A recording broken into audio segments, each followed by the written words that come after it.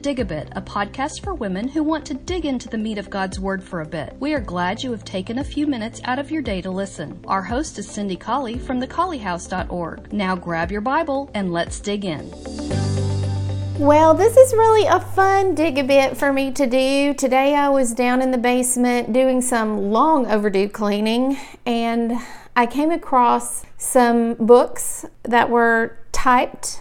They're typed on an old-fashioned typewriter, and they're little, I'm going to say they're about 7 by 5. That would be 5 by 7. They're little 5 by 7 notebooks with little rings in them that bind the pages together, and the pages are all lined pages, and my grandfather took those pages and put them in his typewriter and typed out sermons that he wanted to preach, and I'm sure that was for the Jacksonville Church of Christ, where he was a longtime elder, and sometimes he would deliver the lesson there. And so today I looked through those, and there are all kinds of lessons about faith. Here's one about the trials of faith. Sometimes he would type in red when Jesus was talking. Sometimes he would just forget to change his ribbon and type in red all the time. But he talks about Moses. Here's a lesson about Moses. Here's a lesson about, does God mean what he says? And he takes Old Testament examples about how God punished when people did not believe that he meant what he said. Then he talks about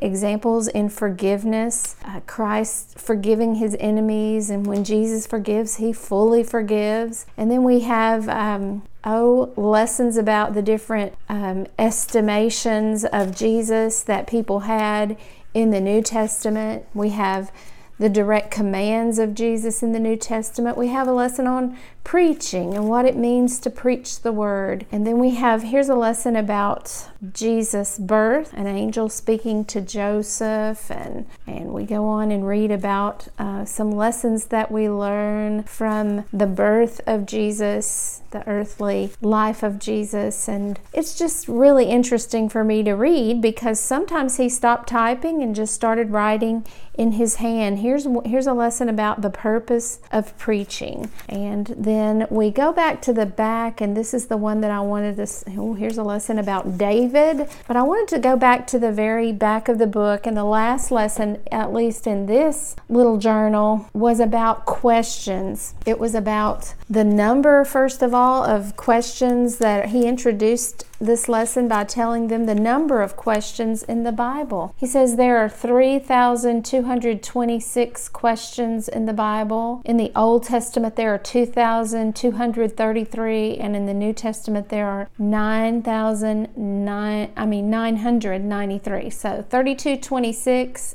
in all, 2,233 in the Old Testament, and 993 in the New Testament. And so he says some of these questions were asked by God, some by Christ, some by the apostles, some by the devil, and some by mere men, and all for different reasons. He said the devil asked the very first question, and he describes the devil coming to Eve and saying, has not God told you that, chapter 3, verse 1, the serpent was more subtle than any beast of the field which the Lord God had made? And he said to the woman, yea, has God said, you shall not eat of every tree of the garden? That was the first question, he said, and it was asked by the devil. The first question asked by God is in Genesis 3, verses 1 through 9, when the serpent did tempt Eve to sin, and then God came on with a pretty big interrogation there, and several questions were asked. But the first question that God asked was, where art thou? Of course, and he was addressing Adam at that time. It says, now the serpent was more subtle than any beast of the field which the Lord God had made. My grandfather had typed out all of these passages. And he said to the woman, yea, has God said, ye shall not eat of every tree of the garden? And the woman said to the serpent, there's the first question of the devil. And the woman said to the serpent, yes, we may eat of the fruit of the trees of the garden, but of the fruit of the tree which is in the middle of the garden, God has said, ye shall not eat of it, neither shall ye touch it, lest ye die. And the serpent said to the woman, "You shall not surely die, for God does know that in the day ye eat thereof, then your eyes shall be opened, and ye shall be as gods, knowing good and evil." So when the woman saw that the tree was good for food, and that it was pleasant to the eyes, and a tree to be desired to make one wise, she took of the fruit thereof, and did eat, and gave also unto her husband with her, and he did eat. I'm sure my grandfather talked about the power of planting a doubt, planting a question in the mind of the servants of God, and how the devil loves to do that. My grandfather then went to 1 John 2:15 and 16, where sin is described as the lust of the flesh, the lust of the eyes, and the pride of life, and he applied each one of those to the fruit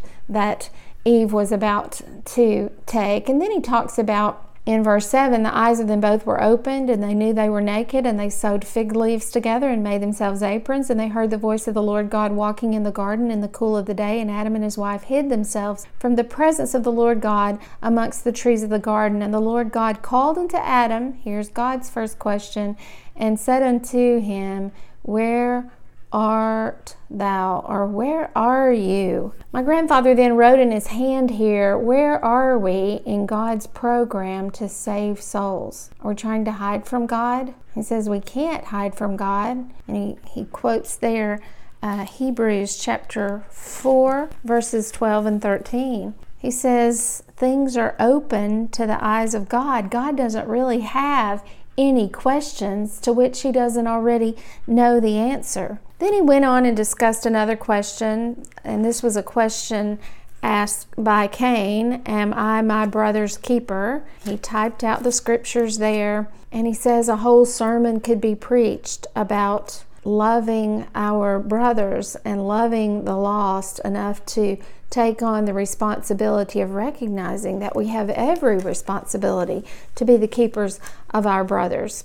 Then he went on to think about some more questions in Psalm 8, verses 3 and 4. "What is man that thou art thoughtful or mindful of him? For you have made him a little lower than the angels." God's love for man, in my grandfather's handwriting here, is astonishing.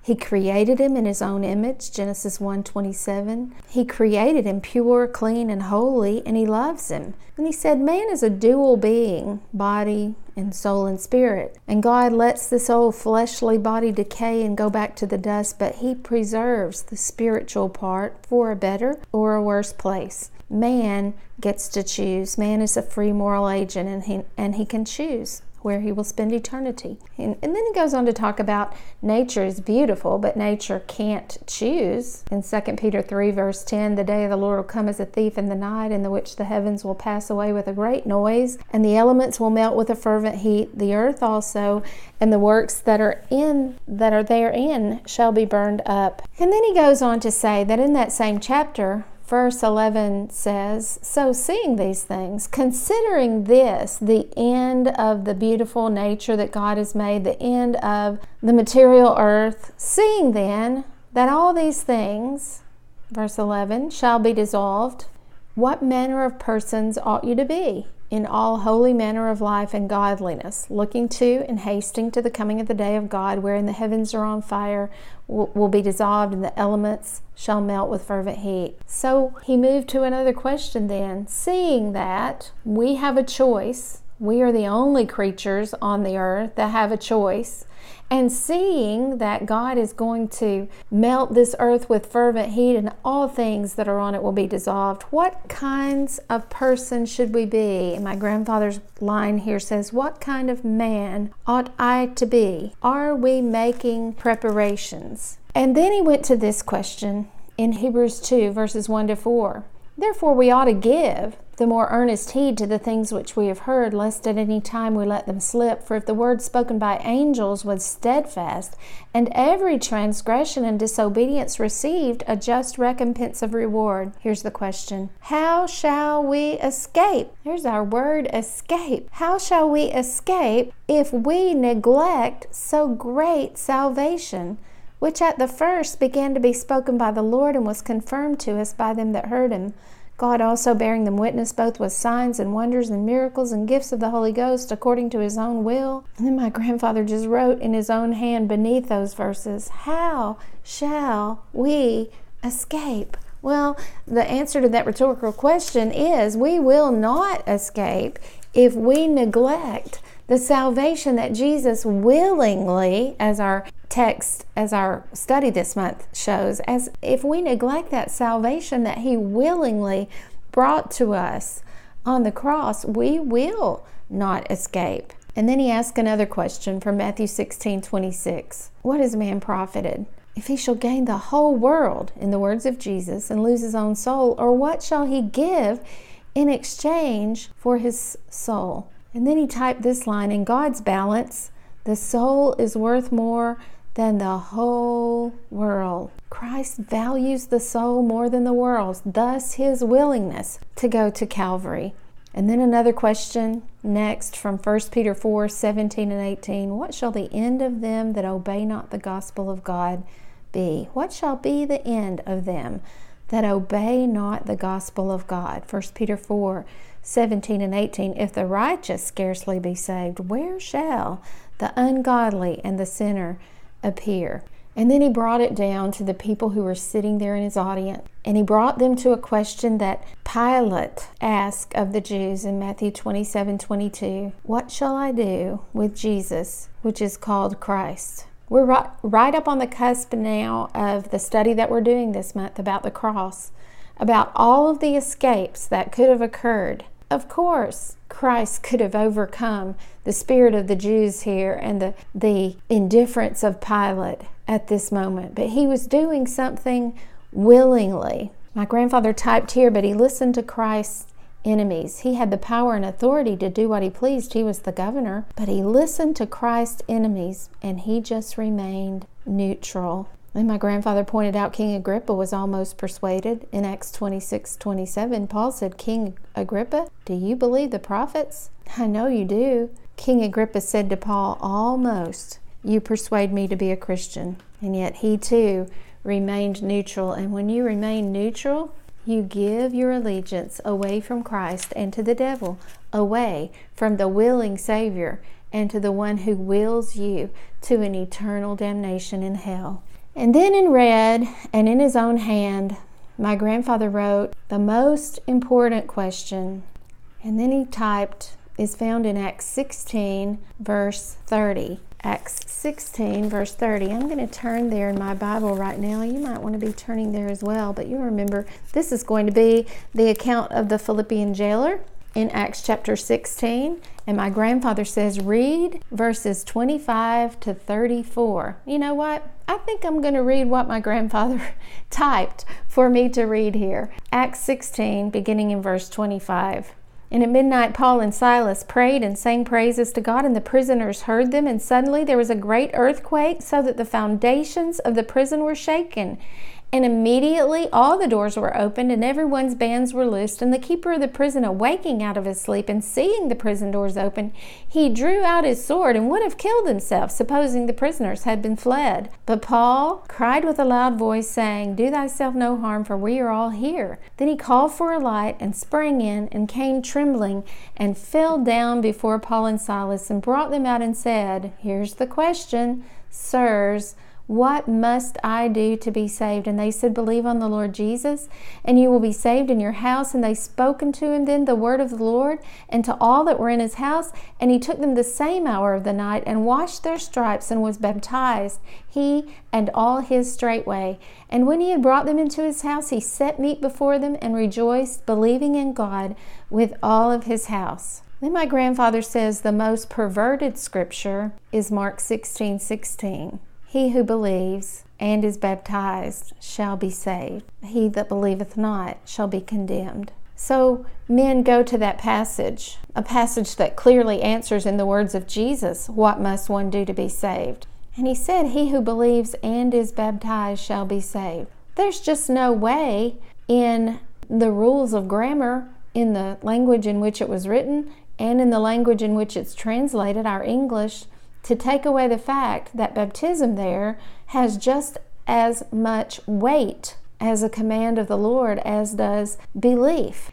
My grandfather went to Acts 2:37, men and brethren, what shall we do? Another question answered by Peter. The same question, what shall we do to be saved? Those who were pricked in their hearts upon hearing the first gospel sermon. And Peter's answer then was, repent and be baptized every one of you in the name of Jesus Christ for the remission of sins, and you shall receive the gift of the Holy Ghost, Holy Spirit.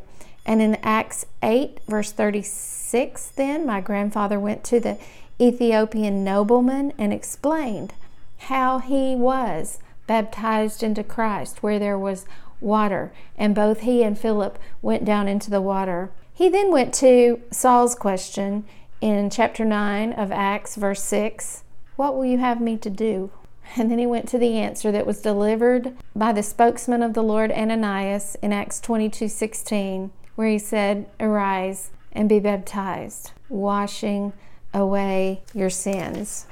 I love that last page of my grandfather's little sermon book, little notebook that I have here in front of me. I love it because what it means is that my grandfather learned the way to the cross. He was not born into a Christian family, but he learned the way to the cross, and he intended to answer the question for my mom's generation, for my generation, and for my children's generation, not of his own devices, but he intended to answer that question from the scriptures. And he not only answered it for himself and for us, but he intended to proclaim it in every situation in which he found an opportunity. It's the great escape, and it's made available to us by the Christ who was willing to come and be the sacrifice. When he could have escaped, he chose the cross so that I could escape.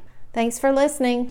If you find yourself in Huntsville, Alabama, we'd love for you to worship with us at West Huntsville Church of Christ at Providence, 1519 Old Monrovia Road, Northwest. Sunday morning worship begins at 9 a.m., followed by Bible classes for all ages. We meet again at 5 p.m. for evening worship and at 7 on Wednesday night.